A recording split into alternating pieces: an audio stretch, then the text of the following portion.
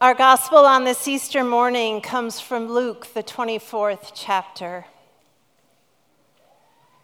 But on the first day of the week, early at dawn, they came to the tomb, taking the spices that they had prepared.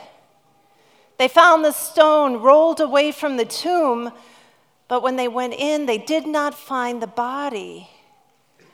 While they were perplexed about this, suddenly two men in dazzling clothes stood beside them.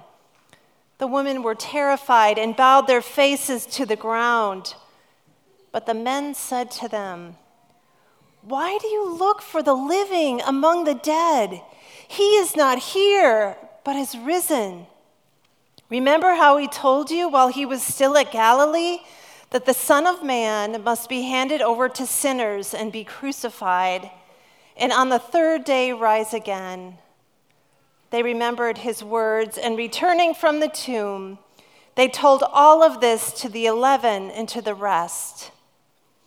Now it was Mary Magdalene, Joanna, Mary, the mother of James, and the other women with them who told this to the disciples. But these words seemed like an idle tale, and they did not believe them. But Peter got up and ran to the tomb. Stopping and looking in, he saw the linen cloths by themselves. Then he went home, amazed at what had happened. The gospel of our Lord. Grace to us and peace by our risen Savior, Jesus Christ. Amen. Why do you look for the living among the dead? It's a startling question. No wonder the women bow their faces to the ground in fear. Theirs is a posture of grief after all that has taken place. They had come with spices to anoint Jesus' body because there had been no time to prepare for the burial. Everything moved frantically from the sentencing to the crucifixion. And from the cross, Jesus' dead body was taken by Joseph of Arimathea and brought to the tomb. The women are there before dawn to bring some sort of closure to this cycle of death. And what they find is disturbing. The stone has been rolled away, the body gone, and unknown figures ask them why they are looking for the living among the dead. The women are jostled again in fear. As they run from the tomb, their minds are trying to make sense of all of this. And then they remember what Jesus had said. The Son of Man must be handed over to sinners and be crucified, and on the third day rise again. Their minds and their hearts wonder, can this be true? How can this be true? They find the other disciples, and breathlessly they speak of what they have seen. The disciples do not believe what they hear. They call the news an idle tale, baloney. The Greek word here means crap. I just said crap in church. They don't believe, and rightfully so. Dead people don't rise. Death is the end. Death is death. The way that we deal with this reality of death is either to deny it or we deal with it. We deny death because it hurts. Booze can numb the grief. We mask it by preoccupying ourselves with work or other things. We organize ourselves behind our affluence as a way to hold back the messiness. Yet even when we run from its sting, death is still death. It is the ending of someone or something that we have known and lost. Death is real, and it changes us. I remember when my dad died, people told me the first year, Beth, will be the most difficult. It wasn't a platitude they were sharing, it's true. But I have to tell you, the second year isn't that great either. The gaps are apparent, relationships shift. The world has moved on, yet things are unsettled.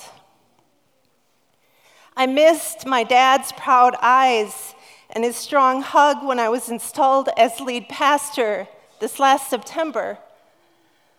I long for his presence and insight still as his grandkids make college decisions, play ball games, and navigate through the struggles and the delights of growing up.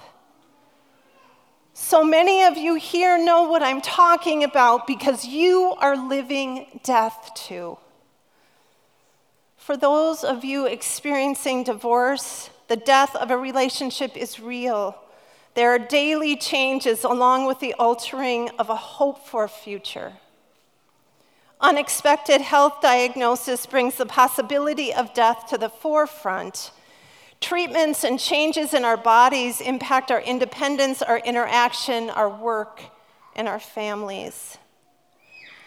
And then there is all this unfinished business of the world: Syria, refugees, political strife, mental illness, kids and families without enough to survive, injustices of all kinds. So what are we to do? We are like the women. We hold this posture of fear for what may be coming next.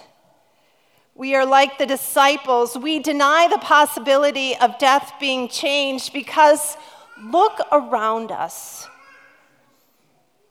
If you had to bet on life or death, chances are wagering on death would have the better odds. Think about the women and the other disciples. Something happens that they could not comprehend, but yet everything around them is pointing to the world as is. Pilate is still governor. The next crucifixion is already scheduled. The scribes and the Pharisees, the next day, are thinking they have finally ended this Jesus thing. All the women have is what they have seen and heard. The angel's question is startling and upsetting because it rips their known assumption that death is the end. But listen again. Why do you look for the living among the dead? Jesus is not here, he is risen. This startling word awakens proclamation. God's Spirit moves rocks and breaks open hearts. God not only raises the dead, he raises the living. Those perplexing words are given to those dear women and then from them to the disciples to raise them to life again, to take them from this posture of grief to this posture of life. God, through Jesus Christ, has interrupted the cycle of death so that we may live. Throughout Jesus' life, he entered people's pain, their inadequacies, and isolation to raise them and free them from the graves of this life. Death is not the ultimate end. Resurrection breaks in and creation is born anew. It is poured out into us now and into our world for us to notice and name in everyday things. And when we do this, we witness to the power of God to raise both the living and the dead. So this Easter morning, this story enters our ears and it transforms our hearts. This resurrection power of God is given to you and it dwells within you and within creation. We will forever in this life repeat the cycle. A posture of grief in the face of death, our denial that there is nothing more than death. And then we hear the story again. We need to hear the story again.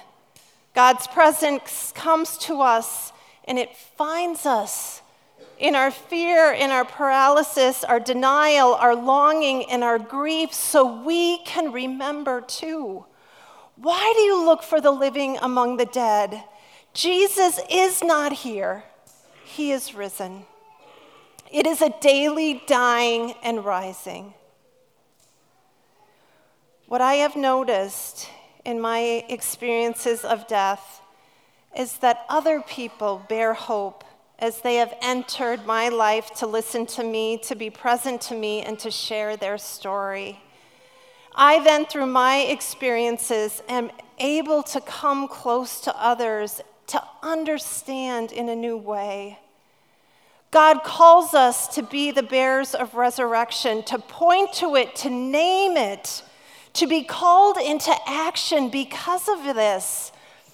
This is how community is formed, and this is how God's story continues. Christ has risen, and he meets us on our way. In a world full of dying and death, I will take every alleluia, every Easter lily, every choir singing, and every trumpet sound. I will take the bread and the wine, and within it the promise that Jesus is with us and bringing us from the grave to life again and again, forevermore. Christ is risen. Alleluia, alleluia. Amen.